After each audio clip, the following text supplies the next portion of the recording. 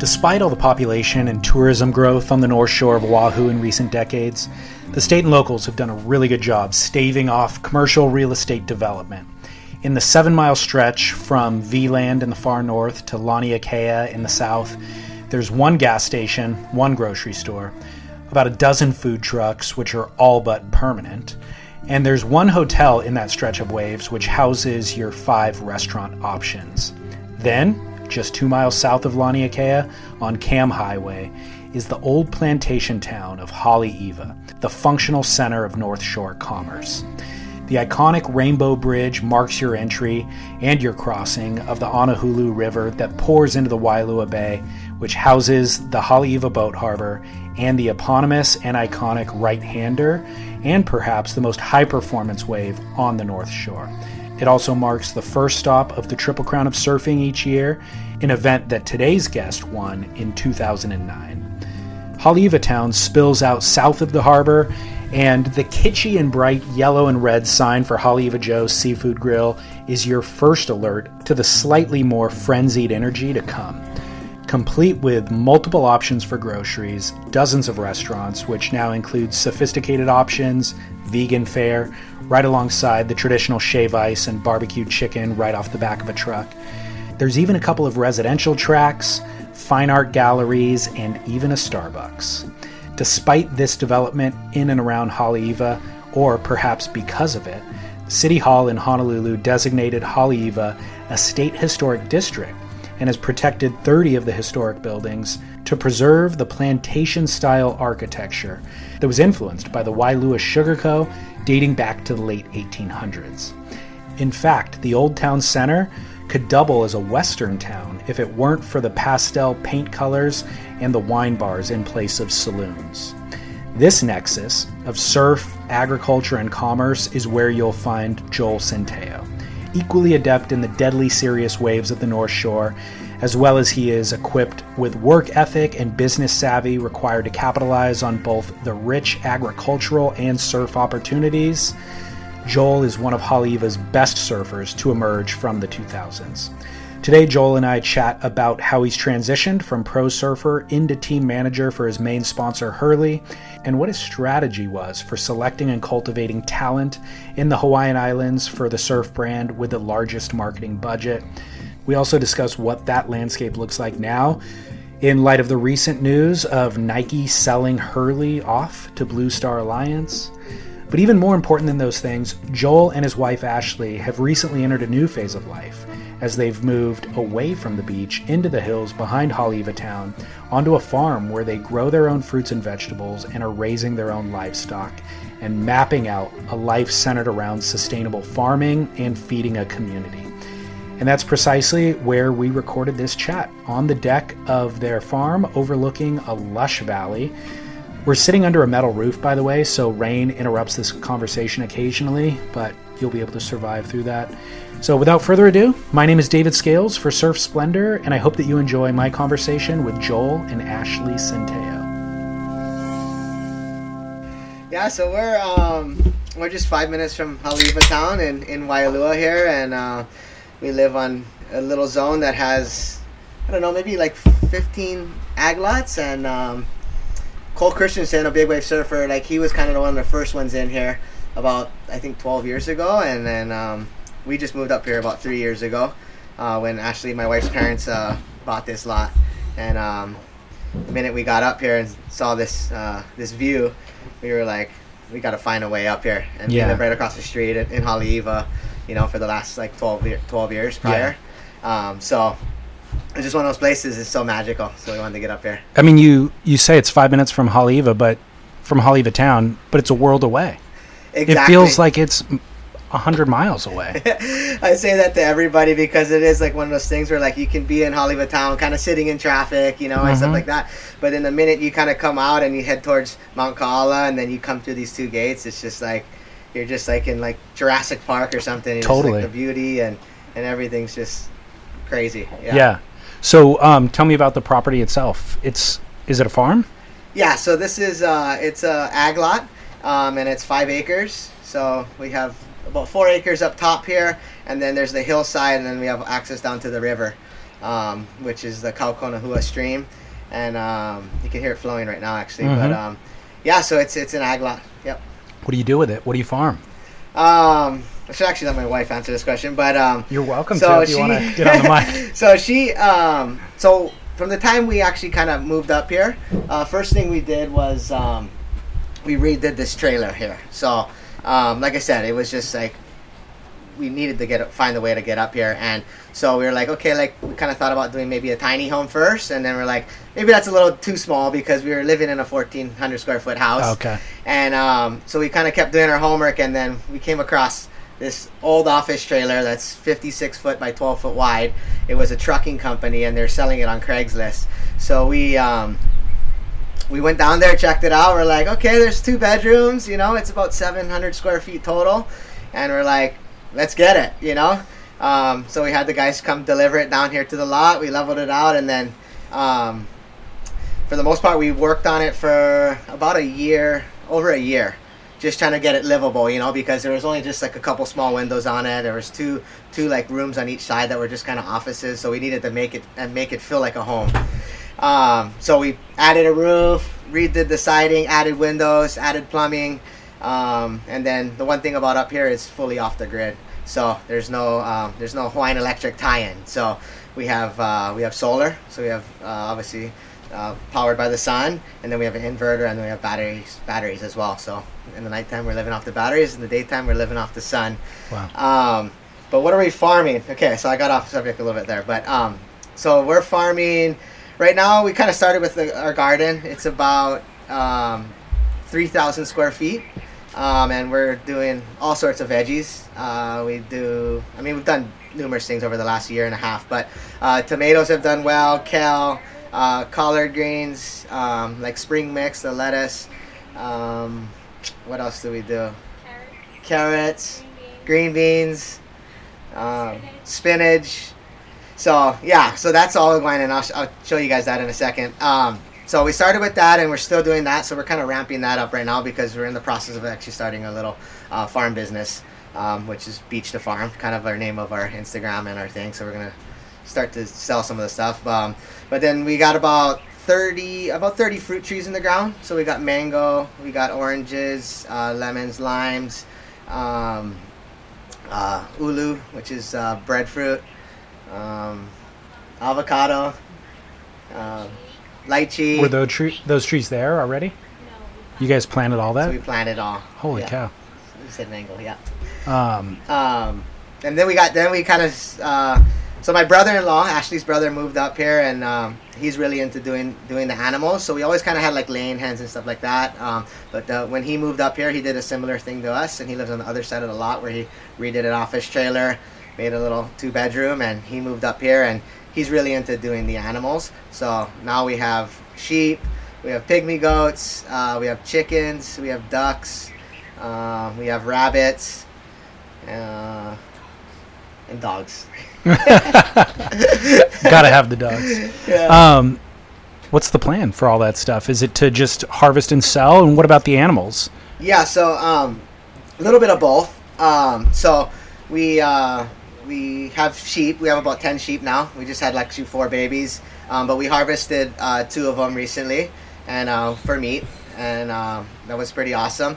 And then we also did meat chickens. So we did the Cornish cross, where we just raised those ones for meat, which is pretty awesome because they're about 8 to 10 weeks, and then we basically have like 4 months of chicken in the freezer. Holy cow. We harvested about 23 of those. That was about 2 weeks ago. Meat for our whole family. Meat for our whole family. Yeah. What I guess this applies to everything that you said, but who's doing all the work? Like, did you learn to butcher animals? Okay. Did you learn to retrofit the trailer? Like, what's... So we've had take photos along the way? We've had a ton of help along the way, just from the time we built the trailer. Sorry, that's my dog. No, it's cool. It adds ambiance to the recording. Totally. Get all the background too, if you don't mind. So, with the trailer, my buddy Aaron Gold, he's a big wave surfer and a super amazing guy. he's helped us out a lot. Like, he helped me kind of get the trailer in the spot and level it out, and then he was the first one to help me with the roof and just kind of show me basic carpentry stuff and all that stuff. So he helped a lot. And then with the farm stuff and the ag stuff, Ashley took a class. It's called Go Farm Hawaii. It's like a UH program. It's actually right down the road here in Waialua, and it was like a 6-month class where they teach you how to basically commercial farm, grow everything. They don't really teach you so much about the animals, but that kind of stuff we kind of just go on YouTube and then just kind of learn about, like, you know, what the sheep need or what the chickens need or the rabbits or whatnot. So, but yeah, just a lot of friends have helped us kind of build this thing out and kind of taught me a lot. So, like, now I can kind of actually be pretty handy when before I definitely was not handy at all. Yeah. I could change a light bulb. That's about it, probably. Sure. Yeah. I would think now is a good time to be able to learn everything on your own with YouTube and all of that stuff. Exactly. Yeah. So we're constantly on YouTube if there's something wrong with the sheep or the chicken or even the gardening. Ashley's learned so much about the farm stuff and kind of doing the organic practices that, like, she knows enough about that. So now it's just YouTube for everything else for the most part.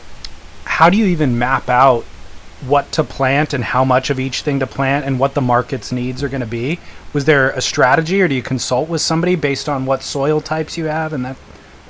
You want to answer this? Yeah, come on and get on the mic if you don't mind. If it's okay with you, I don't know. No, of course. Podcast, so you can I edit am it. going to ask you about surfing too at some point. Yeah, okay, no worries.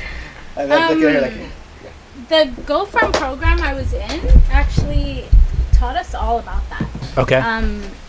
So it taught us the whole, like, introductory process first, and then we got to learn, like, you know, everything, how long it takes to grow tomatoes and carrots, you know, how many seeds you need for how much space you need. Yeah, exactly. And then so I learned a lot of that through the school, and so now what I'm working on is that's our nephew running. Oh, is it? Screaming. Sounds like an animal. So now I'm trying to learn just, like, how much we eat. You know, I tried to forecast, like, how much I thought we ate, but now it's like how to have an endless supply of carrots. You know, our kids eat tons of carrots. So how to not run out of that. And then, when we first began, it was just to feed our family. Us, my brother's family, my sister's family, my parents. But now it's kind of turned into, we really love to get a business up and running and selling our produce and maybe even our meat and our eggs, because a lot of people are really interested and they want to buy from us. They want to buy from local producers. So that sparked a big interest in, like, selling and maybe even doing tours, just so people that are interested can really see more, like, you know, what it entails, and maybe get more people interested in what we're doing. Are you going to do cheeses?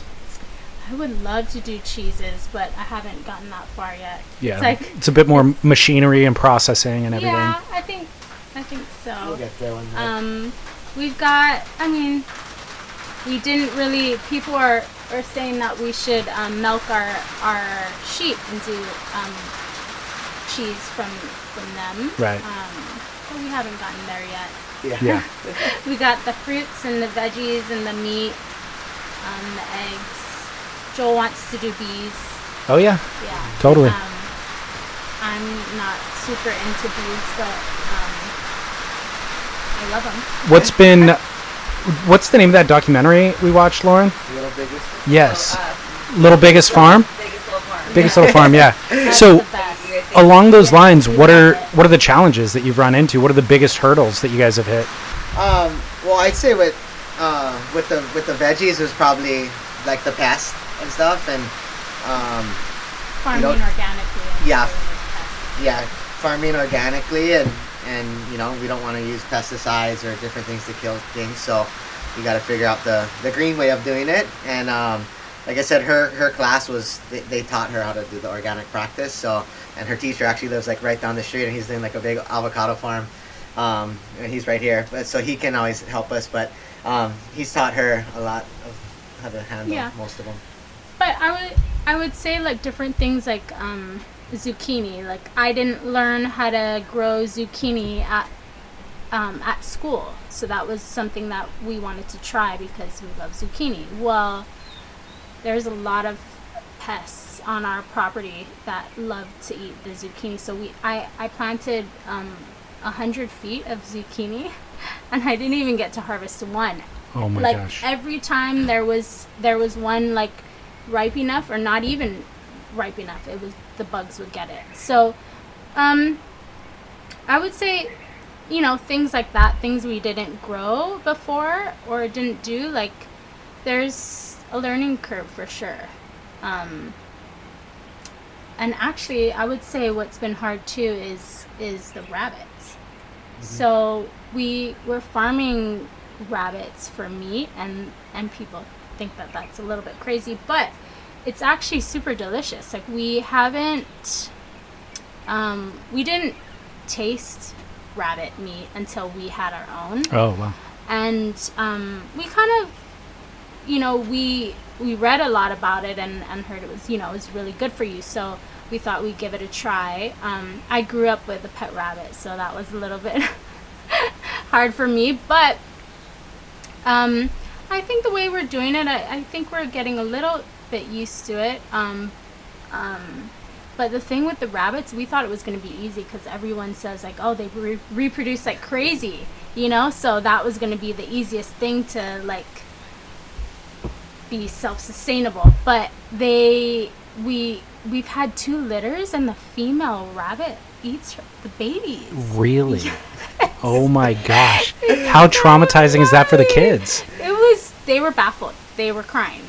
Yeah. And then we thought, okay, she got pregnant again, and she did it again. So, we didn't learn that. So we were reading, and like, it's actually a thing. Oh, is it? So they say to get rid of that female, if she keeps eating her babies, she may continue to do that. So she's just a bad egg. She's just not good. So that's been weird. So then we were left, when we started out, we were left with 1 female, and then she wouldn't get pregnant. So now we're up to 6 females and 2 males, and we still have not had a successful litter. So that to me is... Yeah, it's unexpected. Yeah, strange. So we tried the whole, calendar and putting them together and seeing if the male and the female will take, and that still, we still do not have a pregnant female. So we have the males separated, and we have like a big rabbit colony. Another thing that we really want to do is just like, if we're farming these animals for meat, we just want to make sure that they're having like the best life they can possibly have. So we made this rabbit colony, so they just run around, all day having like we think a great life. They're not just caged up. But the males, we did have them separated because we read that was the best. But I think we're coming to a point where we're just going to let the males in with the females and see if they can just naturally do it on their own. Okay. And then we can finally have some babies. Right. How do you guys navigate that, the ethical part of the butchering? Like, did you guys grow up butchering? Did you have to learn that? Is it an issue even, or does it feel natural? We did not grow up butchering any animals. My dad used to fish a lot. We had a fishing boat. My brother fishes a bunch too, so that's kind of all it was. My brother in college went to UH Hilo, so he started hunting a bunch. So that was kind of like our end. Joel and I were not like wanting anything to do with butchering the animals. But so that was interesting. But now I haven't butchered. I haven't killed an animal yet.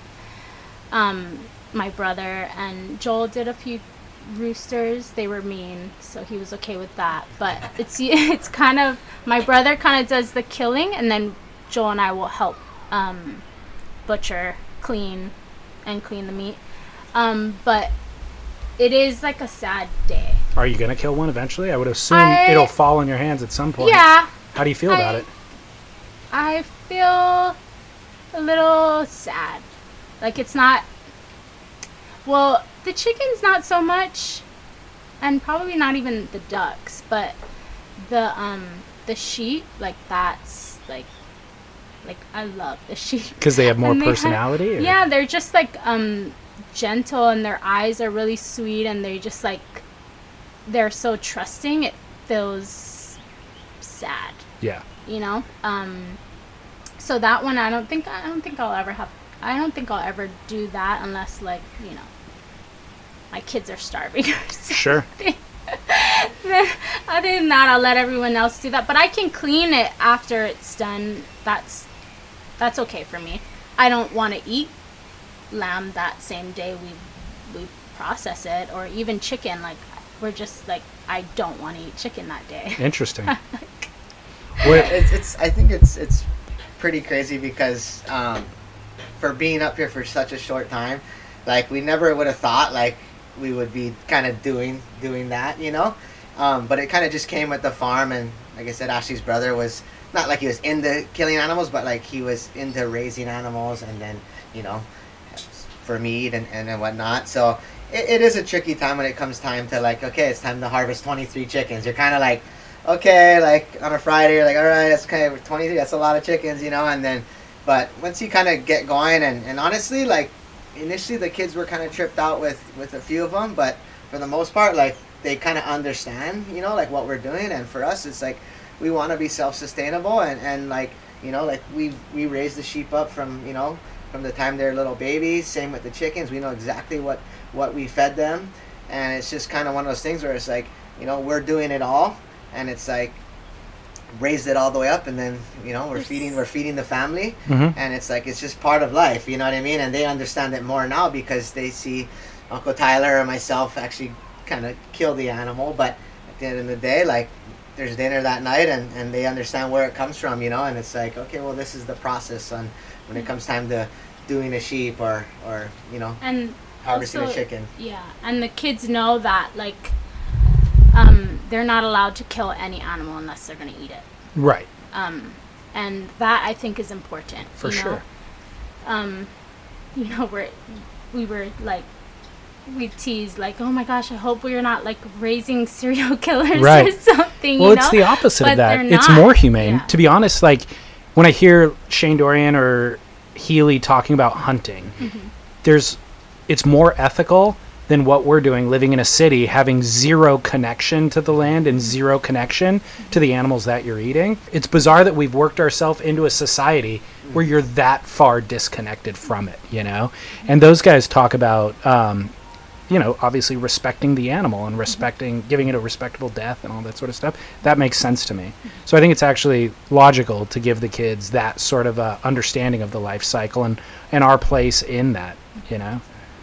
There's a tremendous amount. It seems like this would be an endless amount of work. Like, you both could work all day, every day, and not really keep up with everything. Mm-hmm. Are you trying to maintain day jobs during this, or is this just aiming towards selling everything eventually, and this would be the business, selling all the produce eventually? Yeah, that's a funny question, but yeah. So I mean, Ashley, you know, right when we kind of moved up here, like, Ashley kind of transitioned out of, like, her full-time job, which was kind of managing rentals and cleaning rentals, and you know, she had her sisters kind of helping her run point on that. But so she was pretty much full-time working, and then when she got up here, it was like, you know, she wanted to kind of do the farm thing. Like, obviously for me, like, I mean, technically have a full-time job. Like, I work for Hurley, I do sales, marketing, and then also the team managing. But obviously, like, we got pretty laid-back schedules for the most part with that, so it gives us enough time to kind of work on the farm and do different things. But, like, for the most part, like, she's constantly out there, like working the garden, like pretty much day in and day out, Right. you know. And then her whole family comes up. She has her sister, her 3 daughters. My brother-in-law has two sons. Mom and dad come down, and it's like on Sundays we kind of get after the farm, and whether it's like fixing a fence or fixing a water line or doing water lines or working in the garden, like everybody kind of works together and does it, you know. So it is very time consuming, like, you know, but for us, like, it was a long process just trying to get up here, like just working and getting up here, because we're like living in Haleiwa, half and like, oh, let's maybe go to the farm today and go work on the trailer, you know. And then so it took a while, but once we got up here, we were able to really like get after what we needed to, just like get the trailer done. And then, like, you know, like 5 acres with like what we call California grass or guinea grass. Like the guinea grass gets like 6 foot tall, like one rain, like, you know, and it rains every night here, like it grows like a few inches. So it's just like getting the property to actually like look like how it is like around our zone, like is like a lot of man hours, like on a machine or like digging with a pick. And then so it's just, you know, it's pretty much endless work. Well, in addition to just maintaining the things that you said, you're building a pool, you're building there's lumber basically everywhere around the property, so you're building stairs here. So yeah, you're also building it out. Talking about your work with Hurley, I want to talk about conversation that comes up on the podcast a lot is pro surfers transitioning out of pro surfing into a life beyond that. Number one, when did you decide that your pro surf, kind of competitive pro surf career had come to an end? What did that look like for you? Well, a lot of people don't accept it. Exactly. You know what I mean, is what I'm saying? Yeah, and they just hang on. Yeah, and a lot of surfers, I mean, wait too long. You know, totally. To like decide to move on or figure out what the next step is job-wise. You know, for me, I was actually super blessed because when I kind of stopped being a full-time pro, I actually got better.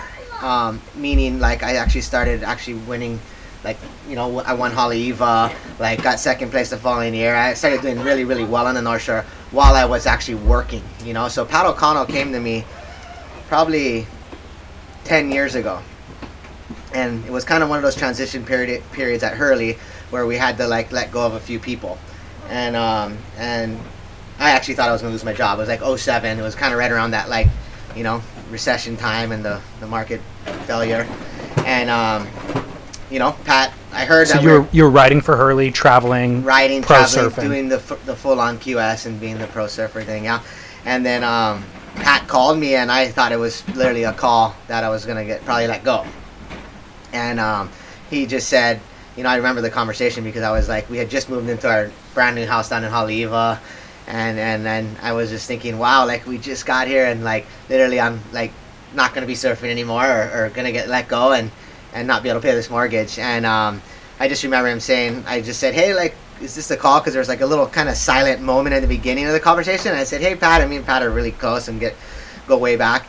And I was like, hey, Pat, is this the call? Like, you know, and he's like, oh, no. And he just kind of said, like, hey, like, just letting you know, like, you know, we're going through a little transition period. We have to let a few people go, but I want you to take on a little bit bigger role, you know, and like I want you to like help out around Hawaii, kind of meaning like taking on like team manager roles. And I was kind of like, yeah, no problem, like for sure, you know. So that was about 10 years ago, and like I said, there was a gap there from like that time till when I started doing the team managing and working for Hurley as well as surfing for him, when I actually kind of started doing really well and won Haleiwa, and just was doing well as like a Hawaii regional surfer, you know, when Triple Crown came around, or surfing pipe and backdoor and all that. That was kind of my deal.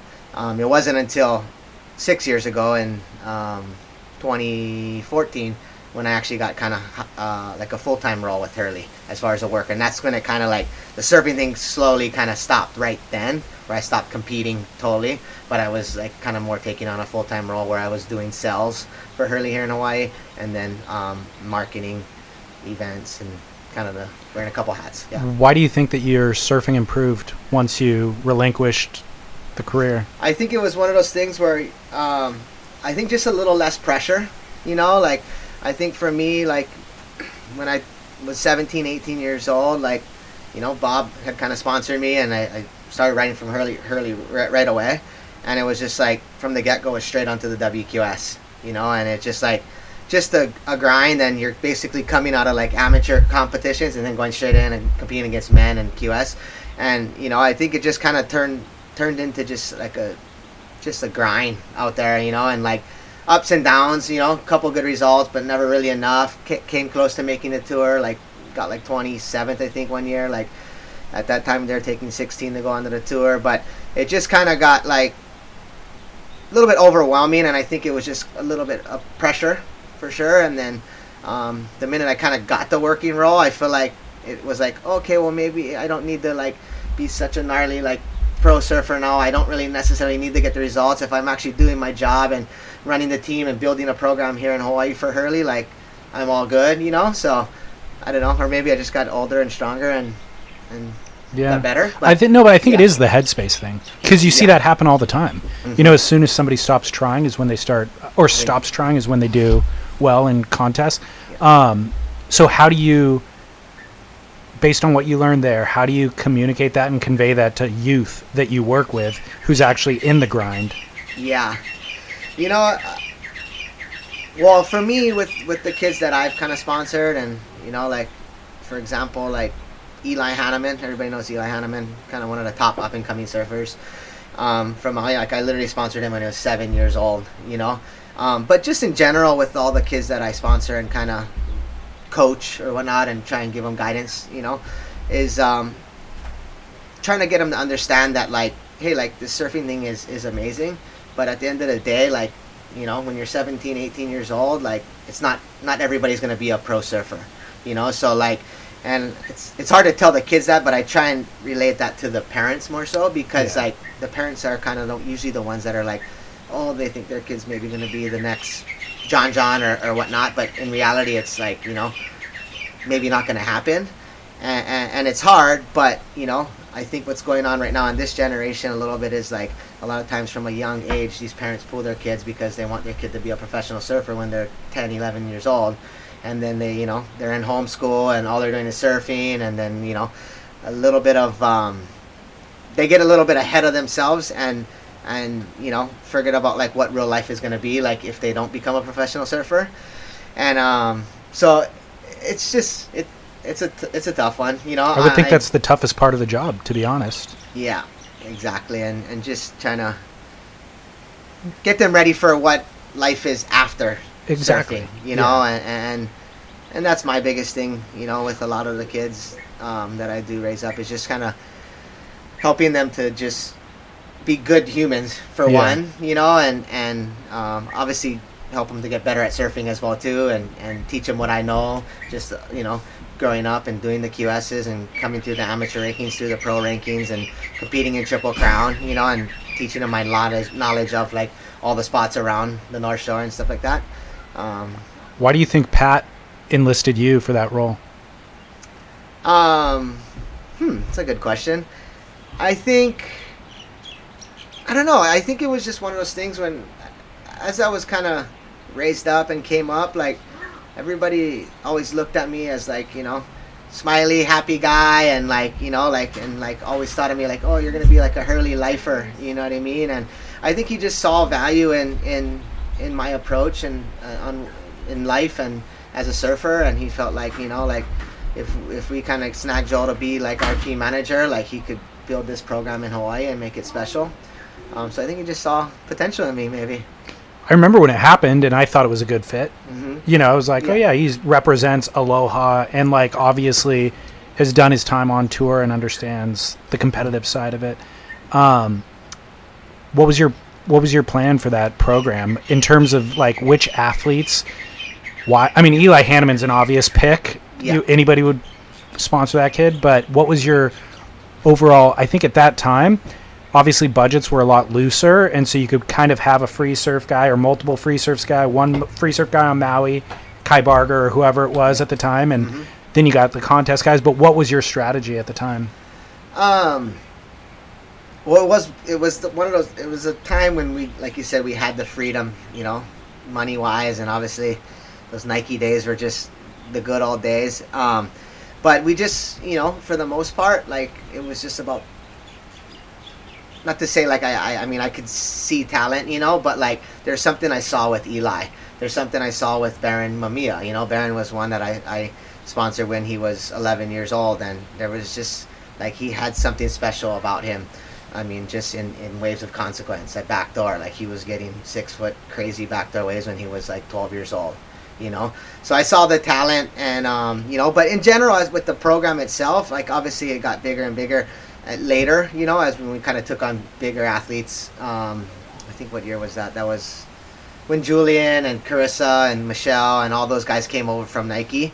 That like it was just a time when like Hurley was the brand, and we were able to kind of add whoever we wanted to, you know, and like at that point, like most people didn't know that, but we were just on the verge of actually signing John, which was kind of huge for our program at the time, because like we kind of never really had the marquee name. Yeah, we had like Rob Machado, but then all at once we ended up getting all the Nike athletes, because Nike's like, we're going to push out of like the surf thing, we're going to put it all in the Hurley, and then so we ended up with signing John, and then like getting Julian and Toledo and all these guys. So it was just kind of a crazy time. But just to go back to like with the Hawaii guys, it was just kind of looking for people like Koa Smith or Kai Barger, like you said, like just obviously great competitors, but just great surfers, kind of cool vibes to what they're about. You know, their personalities are pretty insane, and I feel like we have like, well, it's interesting because program's changing just a little bit right now. Well, that's my next line of questioning too, but yeah, go ahead. But you know, it's just changing a little bit, but we were able to have different niches, like, you know, Koa Smith, just a unreal guy who can go to Namibia and get, you know, a 40-second barrel, but like you can put him on a webcast and he'll just make you laugh all day or whatnot. And then also having the John Florence, who's just like the best surfer in the world, you know what I mean? Obviously, like for us here in Hawaii, like, and being somebody that, like, you know, represents Hurley Hawaii on the work as the workforce, you know, as sales and marketing, like having John, having Carissa, like it's easy for me to do my job, you know. But I think it just kind of clicked just because, you know, the Nike thing, and then just finding a way to get those guys. Well, my next question is it even equitable to have team riders, period? But that many, first of all, and it seems to me like we're going to find out the answer to that question with this, you know, Hurley being sold off to Blue Star. But even Rip Curl, it was just today, I think, in the news, Alana's off Rip Curl, Maddie Wilkinson got dropped.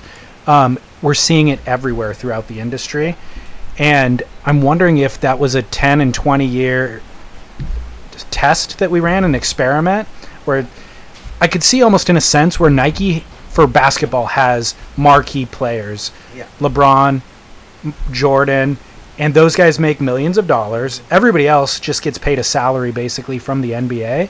I wonder if that's kind of a new model moving forward, where you'll still have your Johns and your Carissas, but we don't need 20 guys making 100 to 200K a year. Yeah. You know, we got guys traveling the world tour. They're making contest earnings. Mm-hmm. Maybe they have a little bit of sponsorship, and then 2 or 3 of them that are in the top 10 make millions of dollars. Yep. But I'm wondering how equitable is it for the brand at this point to pay that many people for marketing? What are your thoughts? Yeah, I mean, that's a tough question, but you know, at the end of the day, like, I think what's going on in our industry is, I mean, obviously everybody knows Rip Curl was recently sold. And then, you know, obviously Nike sold Hurley, you know. I think at the end of the day, we're all owned by corporate companies. And you know, Nike was really awesome because they allowed Hurley to kind of do what they needed to do, have the best surf team, and then also probably foot the bill, you know what I mean? Obviously, what's kind of going on right now with Nike selling Hurley to Blue Star is like, I understand where these guys are coming from.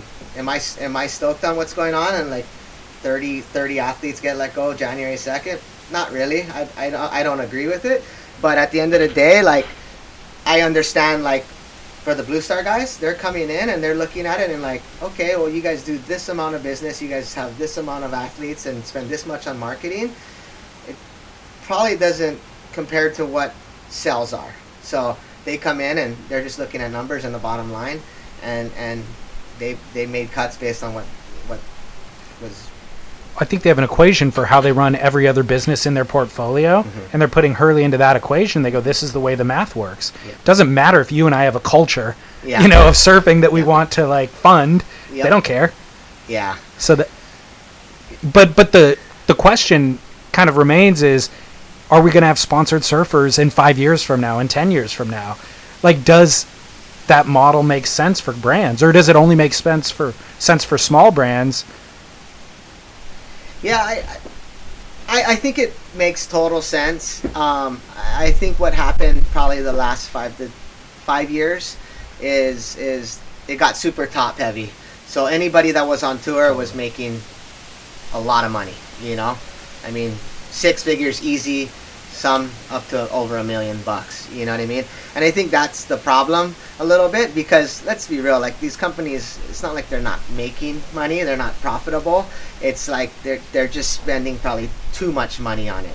So to talk about like maybe like all these guys, not necessarily having the smaller athletes as well, surf athletes, but I think like if you kind of start to not have the bigger ones, you can actually reel it back in and have the smaller ones. And like I said, from the beginning, like with Bob and Hurley, like we never really had a big name until I mean, Ramachado, was huge, and obviously like a face of Hurley from the get-go, but we never really had huge names until like what I spoke about with as far as when Nike kind of said, hey, we're gonna let Hurley focus on the surf thing, you guys have Julian, you have John, and that was 5 or 6 years ago, but before then it was kind of smaller names, like we had Ace Buckin, or we Malloy Brothers and stuff like that. We never really had big names, but yet we were still very successful and did well. So to answer your question, I mean, well, there's another detail I'd love to hear you weigh in on, which is, does it make any sense at all, or does it benefit anybody other than the brand to pay a kid, let's say a 13-year-old kid, thousands of dollars a month to surf? I question whether the kid's a better surfer with that. You know what I mean? Like, because when you look at the guys who are winning titles now, they're guys who had a lot of grit in their childhood. The Adriano won one, but even Gabriel Medina, Idolo, like they weren't big moneyed contracts. They kind of showed up when they were 16 or 17 or 18 or something, and that all of that grit has helped them thrive once the earning starts. But I look at plucking a kid from a really young age and kind of catering him along the way, he or she, and like, don't have to worry about figuring out rental cars, don't have to worry about hotels, don't have to worry about your diet, we're going to bring a diet. I don't know that serves them well in the end. It serves them well up until like 18, but then when you're on tour grinding it out for a world title, there's a difference between winning a world title or just staying in the 10 to 20 range, on tour. What are your thoughts? Can you do both things? It's just a hard one, I think, because from the time I kind of took on being a team manager for here in Hawaii, it was like Pat wanted me to kind of get the best kids, and but to your point, and like this can kind of stem from like me and like my crew of surfers that I grew up with, whether it's Fred Patachia or Sean Moody or Jason Shibata, Keiko Bacalso. It's like, it's one of those things where it's like you can look at Adriano and you can look at a lot of Brazilian guys that kind of are raised up with basically nothing. All they have is surfing and how they're gonna get to this place and how they're gonna win and make a check.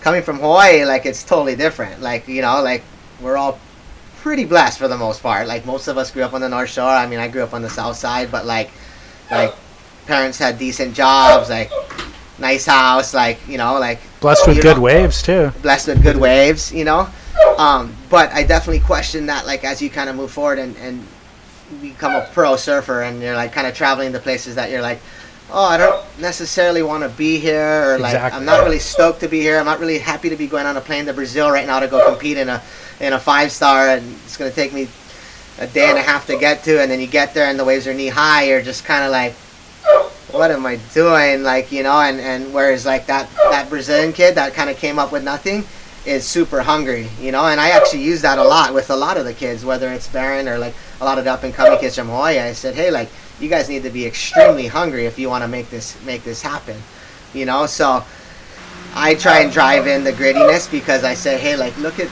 like the Brazilian Storm now. Look at these up and coming kids. They're extremely hungry. Like I don't care like if you're amazing at pipeline, you know, but if you want to go and make it to the highest level and be on the world tour and win titles, then like you're gonna have to get like pretty hungry, like an Italo or like a Gabriel, you know. So, but it's a tricky one because you know why the brands, especially here in the U.S., want these kids is because you know Eli Hanneman could be their next John. Yeah, of course. You know. And that's why we invest in them at an early age. You know what I mean? Are we turning the dial on Eli Hanneman? Probably maybe right now because he has a huge following on Instagram and he's a great kid and he represents the brand well. Like now we're starting to see probably value in it, you know? But to answer your question, the bigger picture, like it's a tough one because like, you know, I see the sell side because I've been doing it now for 5 or 6 years now. And like, you know, John, I can honestly say, like, his product sells, he turns the dial, you know? But having 20 athletes, I don't know. Right. But a lot of companies are paying for the 20 athletes, hoping one of them becomes the John, obviously. Shoot. It's loud. We got a little rained out here and caught up on our beer intake. But when the rain let up, I asked Joel if he still finds time to surf. But yeah, I have to find time just for my wife's sanity too. Like if I'm not surfing, like I'm grumpy, you know. So and like that's the beauty of living right here in this close to the beach. It's like, you know, in the winter we have 6 to 8 months of pretty good waves or nonstop waves, that's for sure. So I'll find time to surf, and then you know mixed in with working and taking the kids to school and farming. Like we find the time for sure. Have you ever seen him grumpy? He said he gets grumpy if he doesn't surf. I've never seen him anything other than smile. Yeah. He gets grumpy. Really? But rarely. And that's definitely due to not surfing. Yeah. How is it raising kids up here? I mean, this has to be the most... when you guys are looking at... I mean, raising kids on the North Shore is good no matter what, I would imagine. But how important was this move onto the farm and into this space? Or how much did they factor into that decision? It's got to be the best place in the world for them. I mean, as far as raising the kids, like, so our kids both grew up across the street from Haleiwa, like pretty much the best ground wave in the world. Park right there, like we're basically 2 minutes and you're at Haleiwa, the surf spot. Amazing spot for sure, and like I said, we built that house 12 years ago, and but like I said, there's something about when you come up onto this lot. And just for the kids in general, you know, it's like, yeah, they're on their iPads sometimes or whatnot, but for the most part, like, they're raised up on the land, they have little dirt bikes, like, Asher and Noah are trying to, like, grow their own, like, vegetables right there under their little playground, you know, so... Because they've seen what you guys are doing with the farm and they want to replicate that on their own? Exactly. That's insane. So it's just, for me, it's like, there's no better place for them to be raised up because... like they're around the animals. The minute they come home from school, like they're immediately outside. They're not on TV. Like I said, they have iPads, but they're not on it as much as other kids, I don't think. No. But it's just a special place for them, just because like I don't think a lot of kids are raised up like on land like this or raised up outside. You know, or just like being able to know how to live. You know. I do. Like, really know how to live. You know, I mean, we're not preppers or anything like that, but, you know, we've, as a human race, got so far away from, you know, our food. Yeah. And really, like, living. So, I mean, hopefully, like, they're going to know how to build their own house, you know, and farm their own food. Yeah. And whether they choose to or not is irrelevant, but they just having the skill set. And I think that's going to be, it's like a very valuable life lesson. For sure. Right? Like it's hard work. Like farming is so hard. Like Joel was saying, I was cleaning vacation rentals, you know, and that's hard. You know, that's hard work. But farming is so much harder. Is it?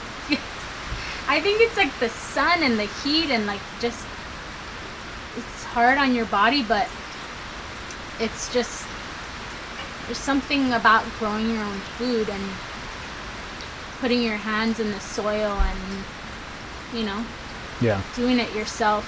And, you know, hopefully, like, our kids will be better humans. Like, well, all of the discipline involved with it, there's a bunch of life lessons that you learn just from doing it that serve you no matter where you go.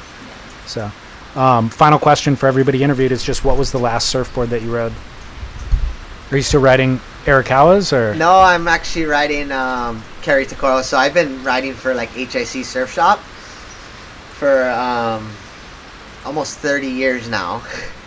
So I went from like John Carper to Arakawa to Kerry Takoro for 5 years, and then back to Arakawa for 10 years, and then now Eric's kind of moved on and just kind of doing his own stuff. And so now I'm back on Kerry Takoro. So my last surfboard I rode was 510 hyper model, 18 and a half, 2.5 inches thick. Scored a little secret spot down the road. When? 2 days ago. Before the wind. Before the north wind came and the rainstorm came, just right down there in Mokulia. Nice. But yeah. Awesome. So there's some rain again. Well, now we got to worry about the power now, guys. No, I'm just kidding. Oh. It's good. Today was a nice sunny day. Our system is fully recharged. Okay, good. We're all good. But this morning, those are the things you have to worry about. Yeah. Do you have a generator just in case? A backup? Yeah. So I do have a generator, and it actually powers the whole zone. But that thing died about 2 weeks ago, and I don't know how long you guys been here. A week. A week. Okay, so you guys missed. So the first 2 weeks of January was super rainy and super windy, and we had no generator and there was no sun. So oh my gosh, our zone was dead a lot. Roughing it. So we were kind of roughing it, but then the last week or two has been real sunny, and it's like, and then we recently upgraded the system now, so we have 18 solar panels on the roof. Nice. And we got 3 batteries. So now we're like actually pretty good now. Awesome. And my generator's about to get fixed, so now that'll be a generator's backup. So good. Once that thing's on, we'll be all good. Well, thank you for allowing us out on the property. This is insane. Appreciate it.